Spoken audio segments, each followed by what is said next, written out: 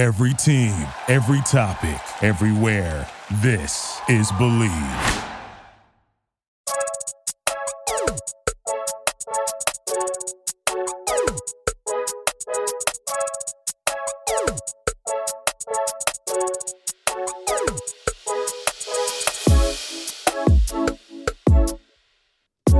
The 2021 NFL Draft is finally here.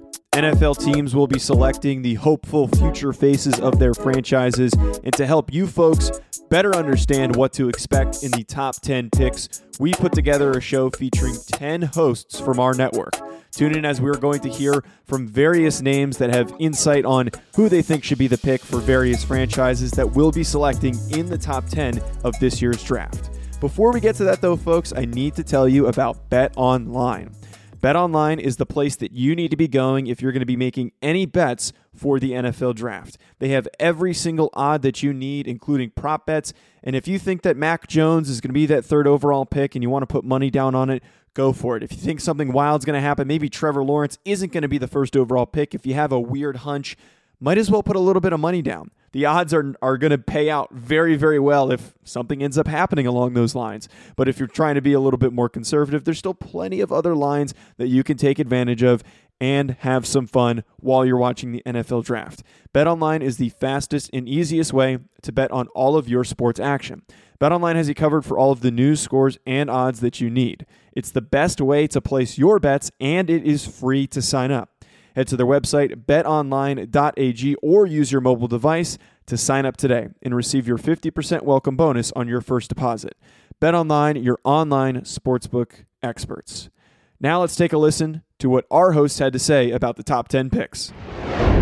Sitting at the first overall pick, it's pretty obvious who the Jacksonville Jaguars are going to be selecting. It feels like since back before the college football season, heck, even back when Trevor Lawrence was a freshman, that we knew he was going to be the first overall pick. Now the Jacksonville Jaguars, by luck, I guess you could consider it, by only having one win, are in a position to draft the generational quarterback Trevor Lawrence. So instead of asking you, James, who you think the Jaguars are going to take, there's not much debate right now after all of this time after the draft process. But why do you think that Trevor Lawrence is the clear-cut number one? Why has he always been so far ahead of everybody else? That's a great question, and you can go back as far as his high school career in Cartersville to dig up the answer for that. But even you can even ask some people, they would go as far as saying even when Trevor Lawrence came out of middle school, he looked like the guy. Even coming out of middle school, they knew he was going to be this 6'4" specimen, this 210-pound guy. They knew even when he got out of middle school, like that dude is destined for the NFL, and not just destined for the NFL, he's destined to be a high pick in the draft. And then, it wasn't till later in his college career and, some of his high school career that we started to realize how much of a generational talent he is. So, yeah, just for him, when you ask that question, it's just a matter of just seeing what he did dating from high school, only losing 2 games and then going to Ohio State, the big stage, And by the way, I can speak on this because I'm from Georgia. I live in Georgia. Playing high school in Georgia, especially the Atlanta area, is a whole different ball. It's just different. And then for that to transfer when he went to Clemson, right off the bat, had success freshman, played Alabama, right? Was it that he played Alabama and beat as a freshman? Went and just exceeded their expectations. I won't even say exceeded them. Like, that's what people expected of him. And he did this while replacing Deshaun Watson. He had a lot of shoes, like some big shoes to fill. That right there told me who he was. Just coming in and basically replacing Deshaun Watson, transferring what he did in Atlanta to what he did in South Carolina, going on and taking on a big SEC. And we all know it's SEC country down here in the South, going on and taking on the SEC and making it look easy, doing it gracefully. Then you knew that Trevor Lawrence was the guy, even as a freshman. But, like some people would say, like his other 2 years won't compare to that or whatever the case may be. But still, nonetheless, along the way, those next 2 years put together a lot of great film. And as a result, he's the number one pick. Now you can argue that, Justin Fields kind of battled with him along the way at some point there. But clearly, Trevor Lawrence looks like he is the guy. And there's only one more level to prove that he's the guy at, and that's the NFL. Talking with James Johnson of the Believe in Jaguars podcast, as well as a reporter with Jaguars Wire.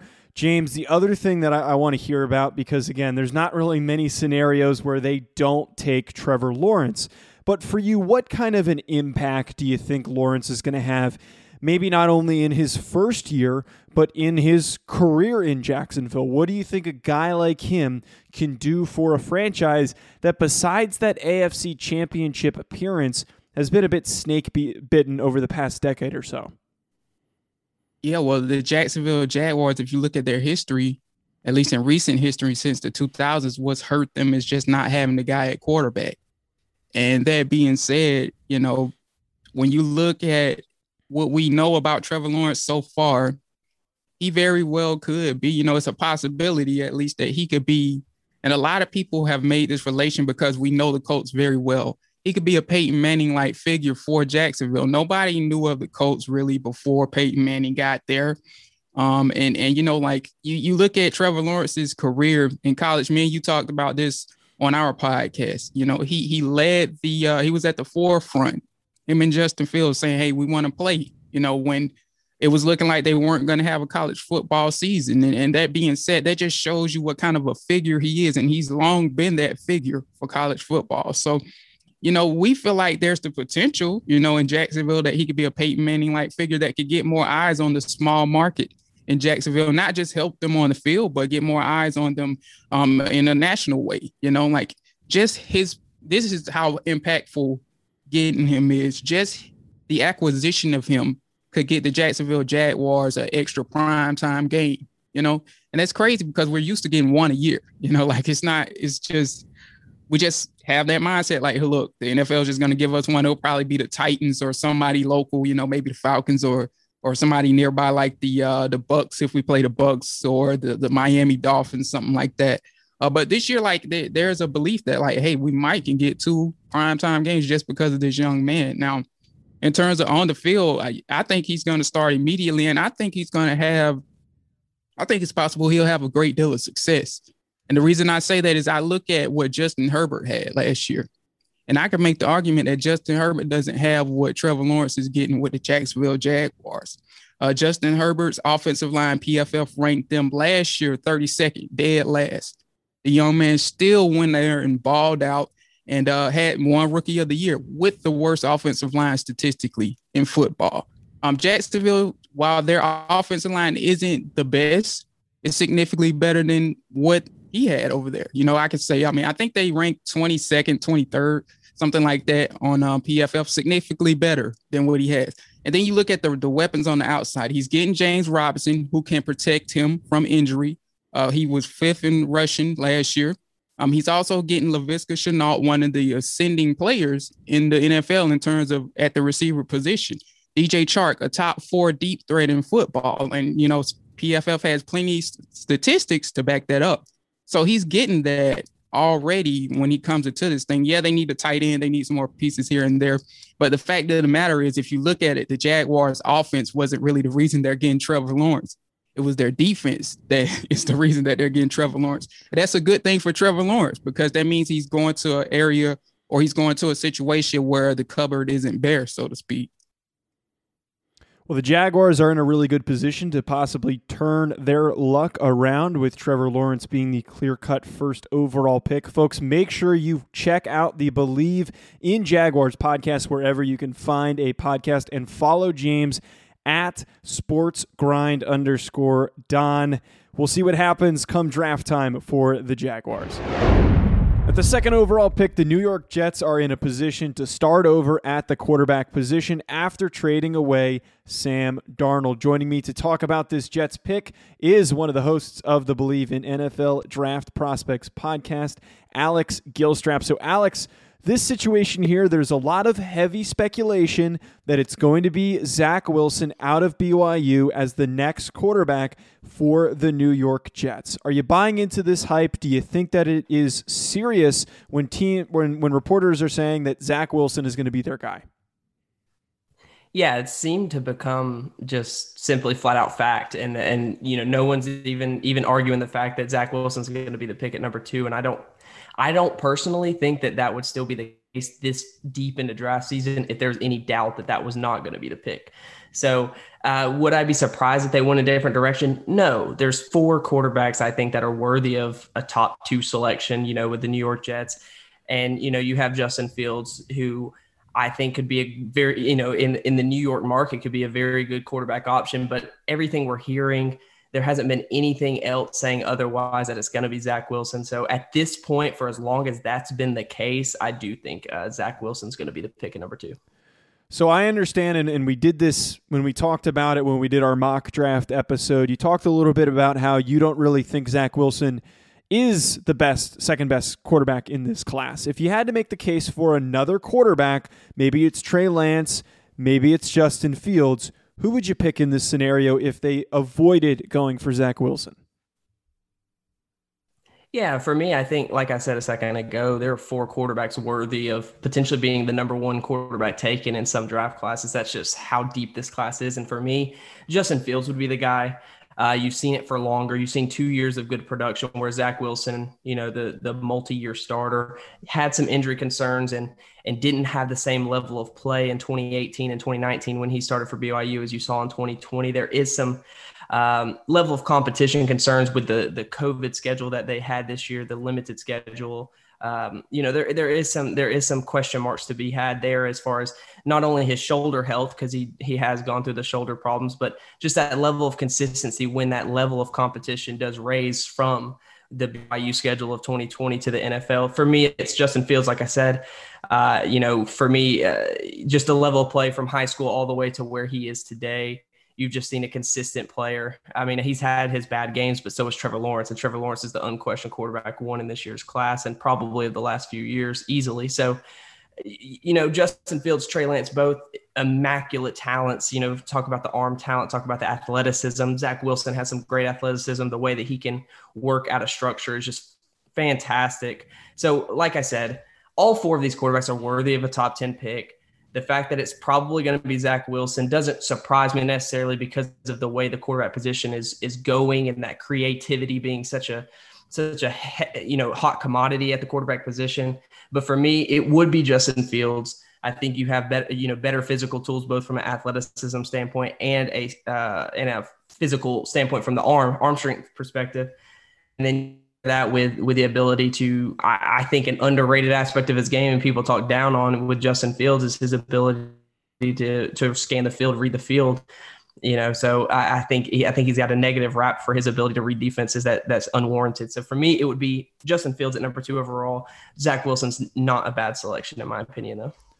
Well, folks, make sure you check out the Believe in NFL Draft Prospects podcast wherever you find a podcast. Also follow Alex on Twitter at Alex Gilstrap. We'll see if Zach Wilson is the pick for the New York Jets come draft time. San Francisco 49ers were one of the most aggressive teams at the start of this draft cycle, trading up all the way to the 3rd spot, and it seems like they might be moving on from Jimmy Garoppolo and drafting a new quarterback. Joining me to talk about the San Francisco 49ers possible selection at the 3rd overall pick is one of the hosts of the Charity Stripe podcast, part of the Believe Podcast Network, Josh Fisher, also a producer. Josh, we keep hearing all of these different possibilities, and it seems like the popular one right now is Mac Jones. Do you buy into the Mac Jones hype, or are you not sold on it? It's not even that I'm buying into the hype of Mac Jones. It's probably more so that I'm kind of perplexed that someone's moving up to get a guy like Mac Jones. When there's guys like Trey Lance who has the upside that everyone's oozing for, and a guy like Justin Fields who was incredible in college and honestly before the season started was the number 2 guy in this class. It was supposed to be Trevor Lawrence and it was supposed to be Justin Fields. Now last year we saw it was tank for Tua, and then it ended up being Joe Burrow as a no-brainer. So things flip-flop all the time. Zach Wilson's going number 2 to the Jets. Not a secret at this point. Obviously Trevor's going number 1. It's not that I don't like Mac Jones. Obviously he's incredibly accurate, quick decisions, gets the ball out insanely quick. I am like semi-weary, and I hate to do this because obviously Ohio State's a wagon as well, but Alabama's a farm. It's Leatherwood's going in the first or second round. Landon Dickerson's going in the first or second round. You were talking about 2 receivers who are going in the top 15, the first running back off the board. I mean, this team is oozing with talent, was so head and shoulders above everybody else. So it's kind of tough to say LSU's on a down year. It was a weird year last year. Can you really trust the numbers? I liked him when he kind of filled in for Tua. I'm like, okay, this kid's good. He's got some stuff. And as he went on throughout the season, I'm like, he's going to be a legit quarterback prospect. But do you move up all the way from the 12 and not just move up from the 12 to the 3? You give up 2 more first-round picks, a third-round pick. You're giving up a bevy of picks to go up there. Or you're going up for a guy, Mac Jones, who had that 1 year at Alabama. Or do you go for the guy who everyone's saying could be the next Mahomes? And I'm not like one of those people that's like the next this, the next that. Because after Andrew Wiggins was supposed to be the next LeBron and couldn't be anything farther from that, I'm done with those comparisons. Do it first, and then we'll say the next. But I'd be surprised if they moved up to get Mac Jones, because it's not like, what's the big difference between Mac Jones and Garoppolo, except that Garoppolo is just hurt all the time. It's the same kind of quarterback.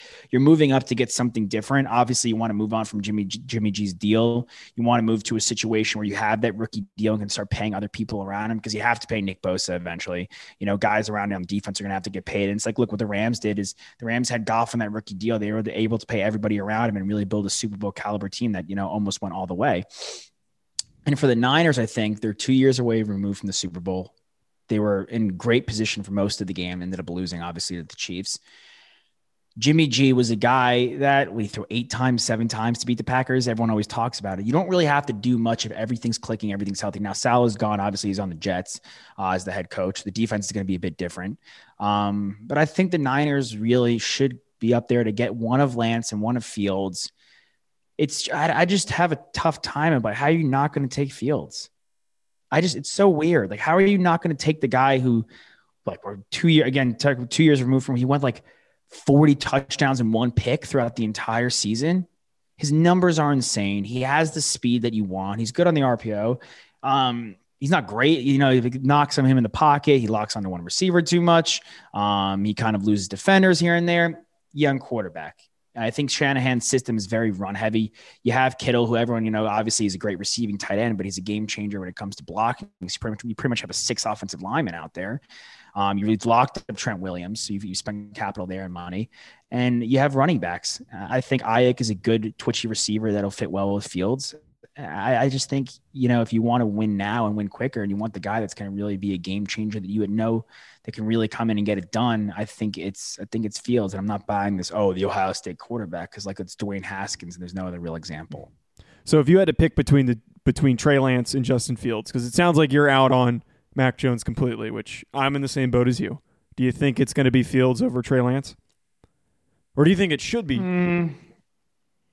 I don't know. I mean, it's tough because like Trey Lance, you take him and you could do it just opens up many doors. So let's say Jimmy G's really good and you know, you're not going to play Trey Lance right away.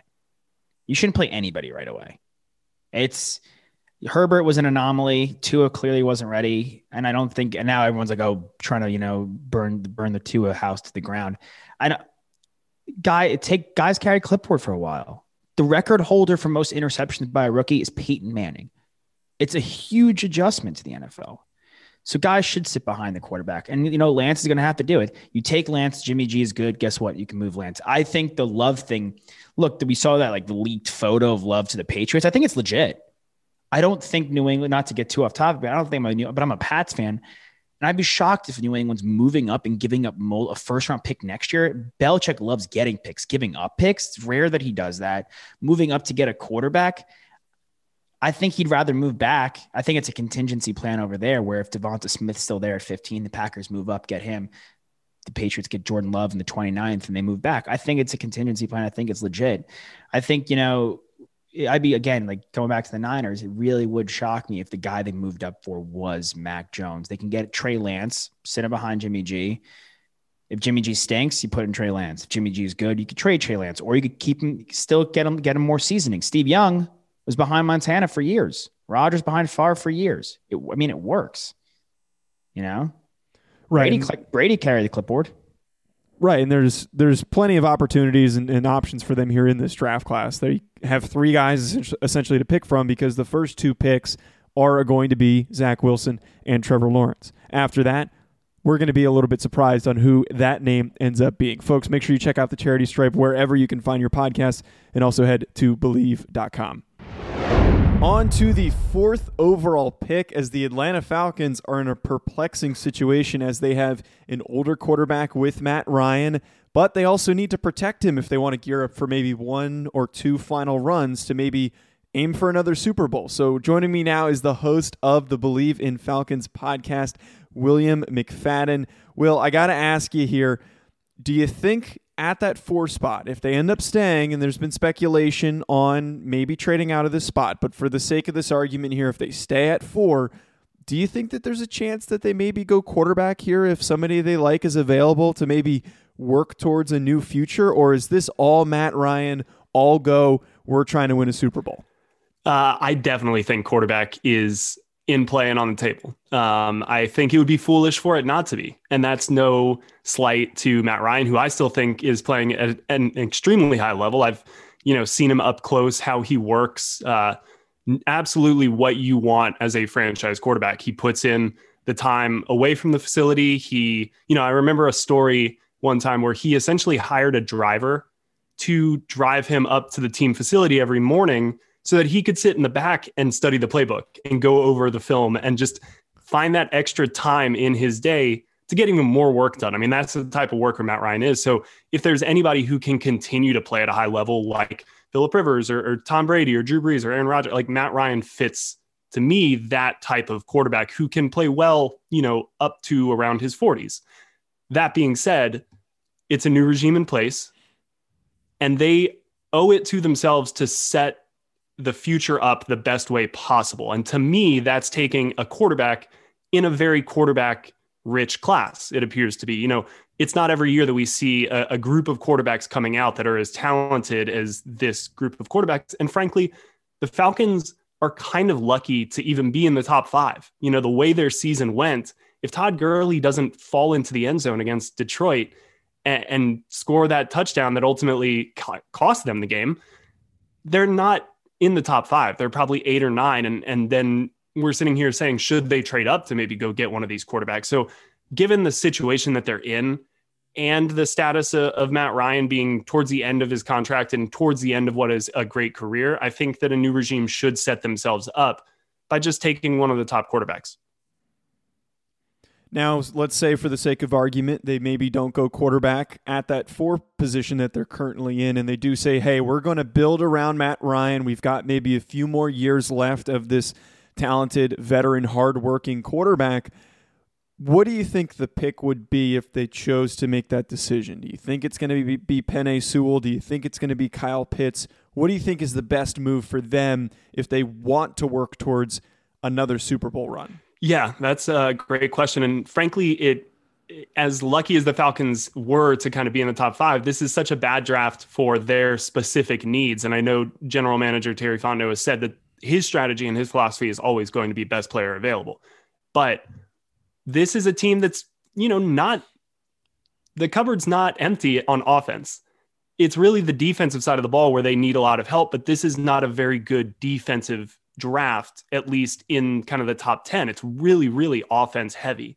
And so if they were not going to go quarterback and they were going to go best player available, I think, and this is obviously the obvious answer, is Kyle Pitts is kind of the guy that everybody is saying could be maybe the most talented prospect, regardless of position in this draft. It's just that quarterbacks are weighted so heavily, that they're going to go 1, 2, 3, maybe 1, 2, 3, 4.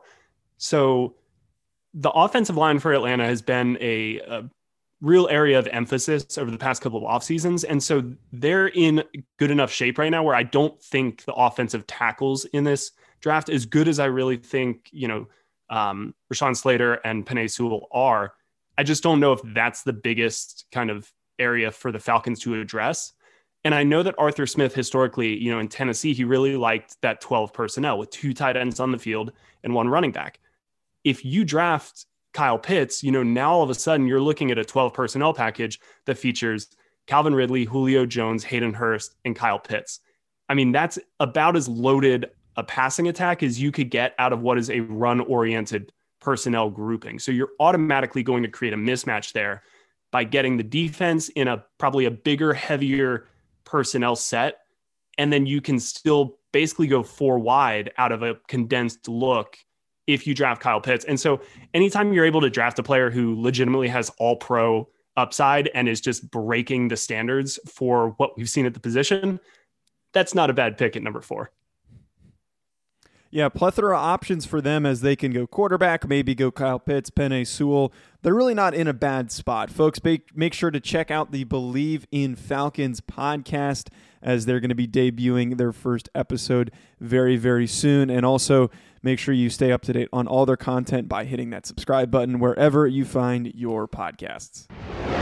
Last season, the Cincinnati Bengals were able to get their franchise quarterback of the future with Joe Burrow, but he suffered a season-ending knee injury that impacted his rookie season. The Bengals, now picking at the 5 spot, are in a position to build around him, whether it be with a receiver or an offensive lineman. Joining me to talk about this situation for the Bengals is Daddy-O from Believe in the #1 Bengals podcast. So what do you think? Do you think this is going to be offensive weapon or offensive lineman for the Bengals? Yeah, well, first of all, thank you for having me on the show. Thank you very much. It's a great honor. Always wanted to be on your show. But I will say this. Look, it's pretty clear to those who follow the team, like I do, well, I have to do, it's my job, that they are leaning towards taking the Kalashnikov winner in 2019, who is only 19 years old, Ja'Marr Chase, who played with Joe Burrow. And this guy is an elite receiver who is, he's so strong at making catches. He's got the route running. And now he tested with a really great 40 time. And so we basically, he has checked all the marks. So it looks like he is going to be the pick because, look, they still like Penei Sewell. Let's be clear about that. Duke Tobin just came out today and he praised both of them. He's the de facto GM. We can't afford the real general manager. So we just have, he's a family friend who acts as the GM. And so, look, he basically praised both of them. And Penei, the only question that some people have is his short arms. But I don't really understand because he has the foot quickness. His feet are very quick. He gets his shoes, on and off like faster than anybody. And he's got that strength where he can recover. So the arm thing, look, if he was trying to pick berries, from the tallest branch, or he was trying to, he was like the flag bearer, because then where I'm from, those are very valuable. That's a very honorable position to have long arms. But it's different in today's NFL. So it could go either way, but the insiders are leaning Ja'Marr Chase, yeah. So, as you said, they're leaning towards Ja'Marr Chase. Do you think that connection of Joe Burrow to Ja'Marr Chase and how well they did in that historic season that Joe Burrow had when he won the Heisman, do you think that's enough for him to end up being the pick for the Bengals? Duke Tobin said it's not about Joe. He doesn't make the call. He hasn't heard anything from Joe. We never know. We never know, if they're being honest. But I would say this. Yeah, there's the connection, and Joe does want him. Like, there was an interview he had the other day, and he was smiling. And he said, look, we're the same type of guy. We both work really hard. They both love football. But basically, Joe Burrow is the reason we would take offensive line at the same time, right? Because we want to protect Joe. We don't want him to get, I learned about so many new knee ligaments from Joe Burrow's injury. I didn't know we had that many ligaments. That's how many he tore, okay? And so we don't want that to happen again, and that's for his sake. So I think either pick is going to be for Joe. One might be the one his emotions want. The other might be the one that the team says is best for him. All right, awesome. So we've got a couple options here for the Bengals. Seems like they're going to be narrowing it down between the two players, Penei Sewell or Ja'Marr Chase. We'll see what happens come draft time for the Bengals. Make sure, folks, you check out the #1 Bengals podcast wherever you find your podcasts. The Miami Dolphins previously held the 3rd overall pick after making a trade with the San Francisco 49ers. They moved all the way back to 12, only to move back up to 6. now back in the top 10. So the Miami Dolphins in a position to clearly go after somebody that they're very, very interested in. And here to talk with me about the Miami Dolphins' possible selection at 6th overall is NFL Draft Prospects podcast host Ryan Roberts. Ryan, we got to talk about these crazy moves because it's not normal for a team to move back and then back up again to a point where they can be picking in the top 10 despite trading out of the top 10. So, Ryan, why do you think that they made these moves? Why do you think that they felt the need to move back and then all the way back up to 6? There's clearly somebody on their mind. Well, it is very unusual, and it's even more unusual when you add in that it happened on the same day. Back to back, these moves happened almost simultaneously. Like they kind of knew they had it's like the draft day thing, right? Like they knew they had the next move ready to go. So it makes a lot of sense because I think that they're really targeting a pass catcher. So at the 3rd overall pick, like you are guaranteed to get your guy, but for these quarterback needy teams, they're going to overpay to come up. So the San Francisco 49ers come up 9 spots. You get 2 first-round picks out of the deal, which is great compensation because obviously they're making a big jump. And I think that when they were in the conversation with the Eagles, when they're like, yes, you can jump back up 6 spots into the top 10 to the number 6 overall pick, and it will only cost you a first-round pick. I think at that point they're like, okay, so if we get up to 6, if we're at 12, we might get a pass catcher that we really like. But if we're at 6, we might have the option of 3 guys that we might like. So I think that was just the price of the moves really just dictated the move. I honestly think that the no-brainer to move back, but then when they saw that the asking price wasn't that outrageous from the Eagles to move back to number 6, I feel like they just really valued the ability to maybe pick which pass catcher they wanted. So speaking on those pass catchers, who do you think is going to be the pick at 6th overall? Is there somebody that makes the most sense out of the group? Kyle Pitts, Devontae Smith, Jalen Waddle, and Ja'Marr Chase. Is there one guy in particular that you think is going to be the clear-cut favorite? I think that there's 3 pass catchers that are going to be really excited about and that are going to stand above the rest. I think that one is Kyle Pitts, the tight end for Florida. I think one is Ja'Marr Chase, the wide receiver from LSU, and then Jalen Waddle, the wide receiver from Alabama. With how the board is going to fall, I believe that one of those pass catchers may be off the board with either the Atlanta Falcons or Cincinnati Bengals. I think that there's only going to be one wide receiver, though, in those first 5 picks. So they're going to get whoever is the best out of the final 2 for me. I think ultimately, if Kyle Pitts is on the board, they're going to go Kyle Pitts. I think that he is the best prospect of the 3. And although it's not a perfect fit, I think that would outweigh trying to make schematically the best decision. But if it comes down to Jalen Waddle and Ja'Marr Chase, I do believe it's going to be Jalen Waddle, just because I think that he's going to be the first wide receiver off the board. I think speed always sells. We saw last year with how condensed everything was with Devontae Parker and Preston Williams, no amount of separation. You add in Will Fuller, continuing to add in a guy that can create instant separation like a Jalen Waddle, I think will ultimately win out if Kyle Pitts is off the board. Folks, make sure you go and check out the Believe in NFL Draft Prospects podcast hosted by me, Ryan, and Alex Gilstrap for more NFL draft content. We'll see what happens with the Miami Dolphins come draft time. This offseason, the Detroit Lions made a move to trade for Jared Goff, moving on from Matthew Stafford. Now they sit at the 7th overall pick, and here to discuss that selection in the 2021 NFL Draft is J-Boy, the host of the J-Boy Show. Folks, we need to know about this Lions pick here because there's a lot of directions that they could possibly go in. Do they maybe still draft a quarterback? There's been speculation that they're not sold 100% on Jared Goff, and it was just a momentary move. What are your thoughts on this? Do you think that they maybe still consider one at the 7th spot? It's a great question. And listen, I'm all for having depth at quarterback, but making that move for Jared Goff, to me, to put that as a momentary move, it really doesn't make a lot of sense to me. I think they're going to give him a chance. I think you got to give that guy a chance. I thought it was an interesting move. It is what it is now. But now that you've got that guy, you got to get him some weapons. And that doesn't necessarily mean wide receivers or running backs. That could mean help up front. Because, again, the better you are up front, the better the quarterback's going to be. You build the team from the inside out. At least that's what the best teams are. So I expect them to get a position that's not the quarterback and give Jared a chance. Now, if they decide to go in that direction, they decide they need to fix some other holes, because right now this roster has a lot of issues. Jeff Okudah was a pretty good rookie, but they need to fix a ton of stuff. Who do you think makes the most sense if they end up staying in this 7 spot? I think there's a couple guys. Obviously, Penei Sewell, the offensive lineman out of Oregon, he's graded really high. I think he's got the lowest bustability. It gives you a chance to get that offensive line anchored, to give you something feeling good about going into the year.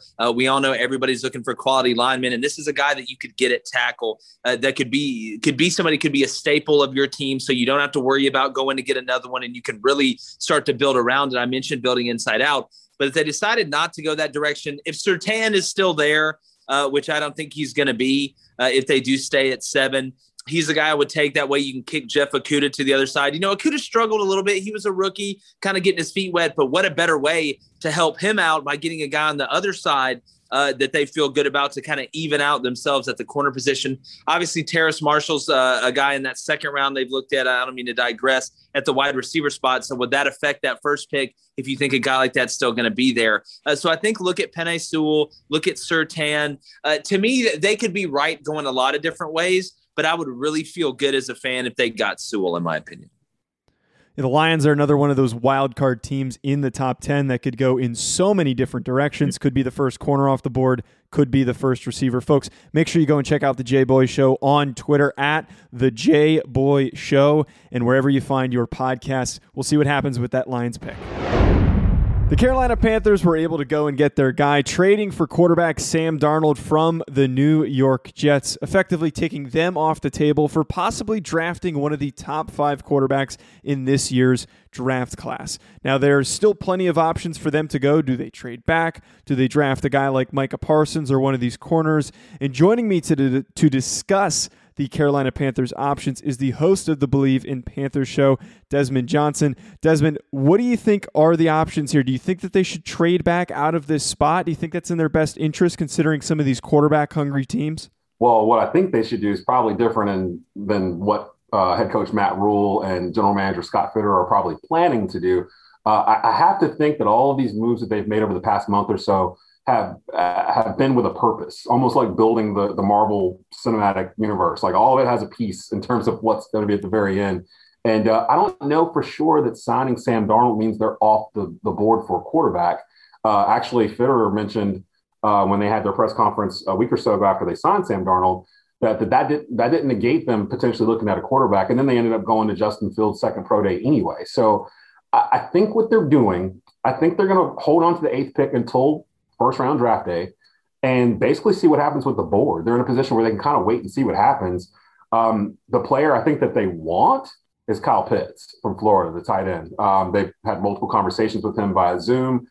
Pitts put out there that he had spoke to Matt Rule a couple of times. He would fit perfectly in Joe Brady's offense. They don't really have a top flight tight end.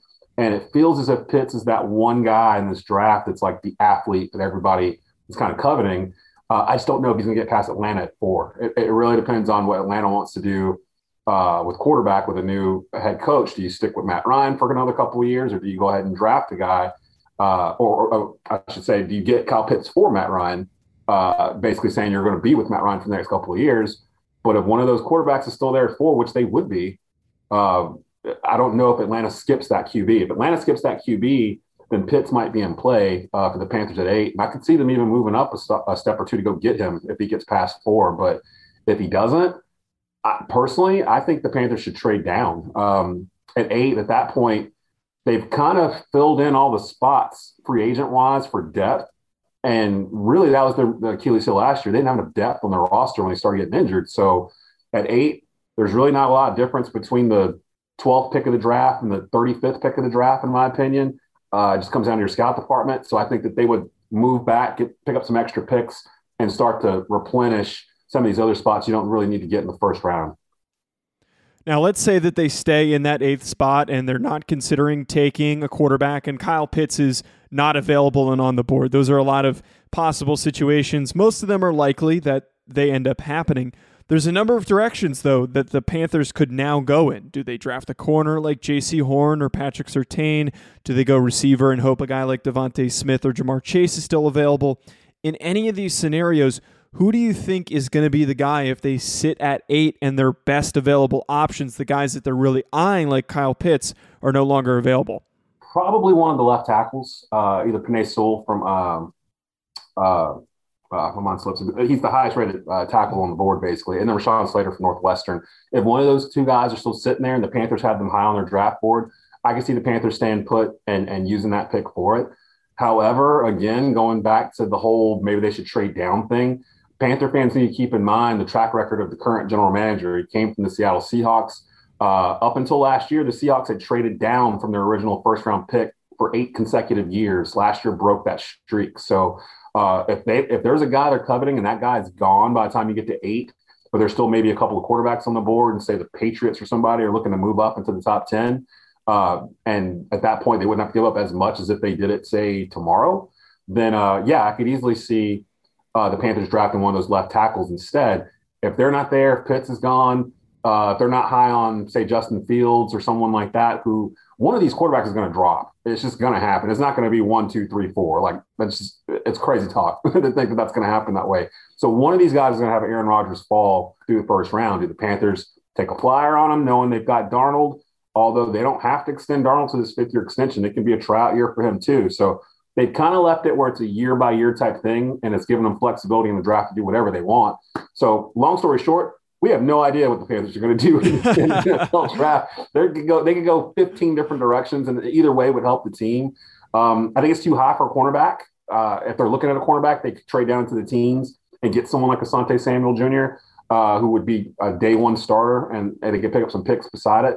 I don't know about wide receiver. They did lose Curtis Samuel to the Washington football team, excuse me. And if there's a guy there like Devontae Smith or someone that they feel really high about, they might do that too. Although I don't really see the Panthers drafting a wide receiver in the first round because there's just so many of them. So long story short, we have no clue. I hope it's a day one starter. It should be. They've got a lot of different choices they can make here. I don't really see a way for them to screw this up, although we've seen that happen. So cross your fingers, Panther fans. I think that they should do a good job during the draft. Yeah, the Panthers are definitely one of those teams in the top 10, one of the few that it's really hard to pinpoint what direction they're going to go in. Whatever they decide to do can really impact that range of 10 to 20 right after the Panthers pick. Folks, make sure you go and check out Believe in Panthers for all of your NFL draft content surrounding the Carolina Panthers. Also, make sure you check out the remainder of our NFL draft content here on the Believe Podcast Network. Sitting at the 9th overall pick, the Denver Broncos are in a position to possibly get their quarterback of the future, with rumors surrounding them potentially trading up. Joining us to discuss the 9th overall pick for the Denver Broncos is Believe in Broncos host Troy Rink, also a Broncos insider and a Denver 7 reporter. So, Troy, we're starting to hear a lot of possibilities of the Broncos moving up to that maybe 4 spot where the Atlanta Falcons are picking. First of all, if that does happen, and it seems likely at this point, who do you think they end up trading up for? We already pretty much know that those first 3 picks are going to be quarterbacks. So who do you think ends up being the 4th one if the Broncos move up? Yeah, I just don't think they have the stomach to move up to 4 and give up multiple ones. And George Paton's first move as a GM, that would require so much draft capital. If they miss, he's really put himself, up against the 8 ball in year 2, sitting there without a first rounder if they go 6-11 this season. But I do think they will move up. If they were to move up to 4 for this exercise, I do believe it'd be for Justin Fields. I think they would give him a slight nudge over Trey Lance, but that could go either way. Fields is more ready to play now. He could push Drew Lock. And the reason I say Fields over Lance in this scenario, if they were to move up to 4, is because George Paton, the new GM, has made it clear he wants competition for Drew Lock in the quarterback room. Trey Lance, as a 20-year-old, he turns 21 in May. I'm not sure he could push Drew Lock in training camp. Justin Fields, I think, could push him. I could see Lock winning it with Fields being available early to midway through the season. But there's clear by all of their posture this offseason that they are very interested in getting a quarterback in the first round. I just think 4 might be too heavy of a price. 6, it makes more sense. In my latest mock, I have them moving up to 7, which would have cost them a third this year and a second and third next year. So they would still hold on to their number one pick in my scenario and grab Justin Fields at 7. But Fields and Lance are certainly both in play here. Yeah, it seems like right now the Broncos are trying to find that successor and possibly move on from Drew Lock. We don't know that for a guarantee, but the signs are pointing in that direction. Now, say things don't work out, they can't find a trade partner, they end up sitting at 9 where they're originally intending to pick.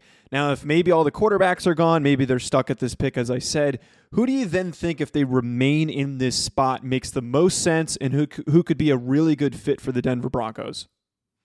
Yeah, in that scenario, I would see they would sign someone like Teddy Bridgewater after he gets cut by the Panthers. They have a veteran backup. Doesn't do a lot for me. It's kind of shrugged shoulders. You know, he's pretty much khaki pants quarterback, good decision guy. But he would certainly have the capability to come in relief or maybe even beat out Drew Lock. But if they stay at 9 and it's not a quarterback, which is certainly possible, I think the best fit is linebacker Micah Parsons for Penn State. In this scenario, they would likely have the best defensive player on the board if the draft falls like, you know, most of us expect. So you would be looking at Micah Parsons or Patrick Surtain from Alabama. You're saying, why a corner? They signed Kyle Fuller. They signed Ronald Darby. Yes, Fuller's on a 1-year deal. Bryce Callahan is essentially on a 1-year deal. So you could need a new corner after this year, so you could bring Surtain in. But I think if they go non-quarterback and they stay at 9, which is possible, they would take Micah Parsons, the linebacker from Penn State. So obviously a bunch of different options for the Broncos to go here. I think they're one of the wild card picks here in the top 10, either quarterback, maybe they go defense. But if the Broncos, a lot of scenarios for them to possibly go in the spot that they're sitting at. Make sure, folks, you check out Believe in Broncos wherever you can find a podcast, Apple Podcast, Spotify, Stitcher, and also give Troy a follow on social media. Troy, what's your Twitter handle? At Troy Renck, TroyRenck. That's where I get most of my interaction with followers and listeners and readers and viewers. So, yes, check me out there. If you got a question, I try to answer most of them. All right, folks, make sure you give them a follow for more Denver Broncos content. Last season, the Dallas Cowboys lost Dak Prescott, ultimately ending their season and pushing them into the top 10 of the NFL draft order. Right now, though, we're starting to hear a lot of potential for the Dallas Cowboys to possibly take Kyle Pitts. And here to talk about their draft scenarios is the host of the Believe in Cowboys podcast, Paul Catalina. So, Paul, we keep hearing that Jerry Jones loves Kyle Pitts, the tight end out of Florida. Do you think that it might make sense for them to trade up and go get a guy like Kyle Pitts, or maybe defense is a better direction? Well, of course, Jerry Jones likes Kyle Pitts. Jerry Jones likes toys. Like, if you look at Jerry Jones would be that guy, and he kind of is in his normal life, but he'd be that guy that if all of a sudden, you know, he won the lottery, if he wasn't Jerry Jones, but if he had, like, the first thing he would do is buy, you know, 10 different Ferraris, not the same Ferrari, 10 different Ferraris that do different things, you know, or a Ferrari and a Lamborghini and a Porsche and a Hummer and, you know, like all those different things. He would get all the different cars. So, I think there's no doubt he loves Kyle Pitts. And there's no doubt that if given the opportunity, if Kyle Pitts fell to 10, they would draft him. I don't think it's wise for them to move up to draft Kyle Pitts, considering that teams will go quarterback crazy in this draft. And there's 5 guys who will go in the first round, most people think, and 3 of them in the top 3.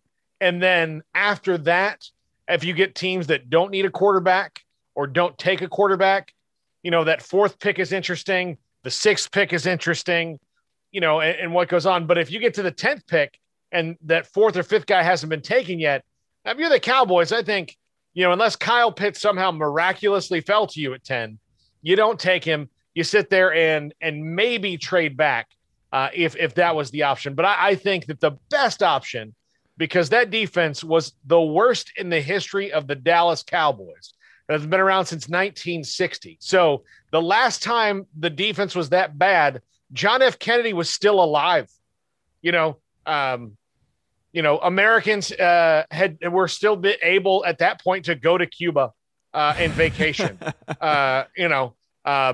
Televisions had 3 channels and maybe we're just starting to color. So that's how long it's been since they had a defense that bad. And they've had some bad ones in that time. But they need help on defense. Lots of help on defense. So speaking of defense, and let's say for our argument's sake that they stay in that 10 spot, they don't move, Kyle Pitts is gone, and again, we're talking about defense here. It seems like that's probably their best direction to go if they stay. Who do you think out of the available prospects would be a really good fit for the Cowboys? I think based on Dan Quinn's defense, the fact that he likes big, tall cornerbacks or big quarterbacks, guys who are 6 feet tall, 5'11", 6 feet tall. Look, Richard Sherman's 6'2", 6'3", big, tall guys. I think Patrick Surtain fits that mold. I think J.C. Horn fits that mold. I think they need linebackers. I think Micah Parsons fits. So I don't know if he's a 10th overall pick, seeing as he was an opt-out, but they need, there's not a position you could tell me on defense, and I'd be like, no, what are you doing? But mostly for the guys who are available at 10, Patrick Surtain, J.C. Horn are the ones that I like the most on defense that'll help them right away. And Patrick Surtain and Trayvon Diggs were teammates at Alabama. And so I think that'd be kind of a cool thing to do. It worked out well for Alabama when both of them were there. So, not to say that the same thing's going to happen, but, I like their odds. Well, hopefully the Cowboys are able to find that strong defensive piece at that 10th overall pick. Folks, make sure you go and check out the Believe in Cowboys podcast and stay up to date on everything Cowboys with Paul Catalina. Folks, thank you for tuning in to the Believe Podcast Network Draft Special. Make sure you head to Believe.com, spelled BLEAV, to find all of these shows that you just heard from their hosts, as well as our full library featuring hundreds of fantastic podcasts covering as many topics as you could expect, especially specific shows about your favorite team. You can name it. We have shows for it featuring former athletes that played for those teams. Thanks for tuning in again, folks. Enjoy the draft, and you'll hear from us again soon.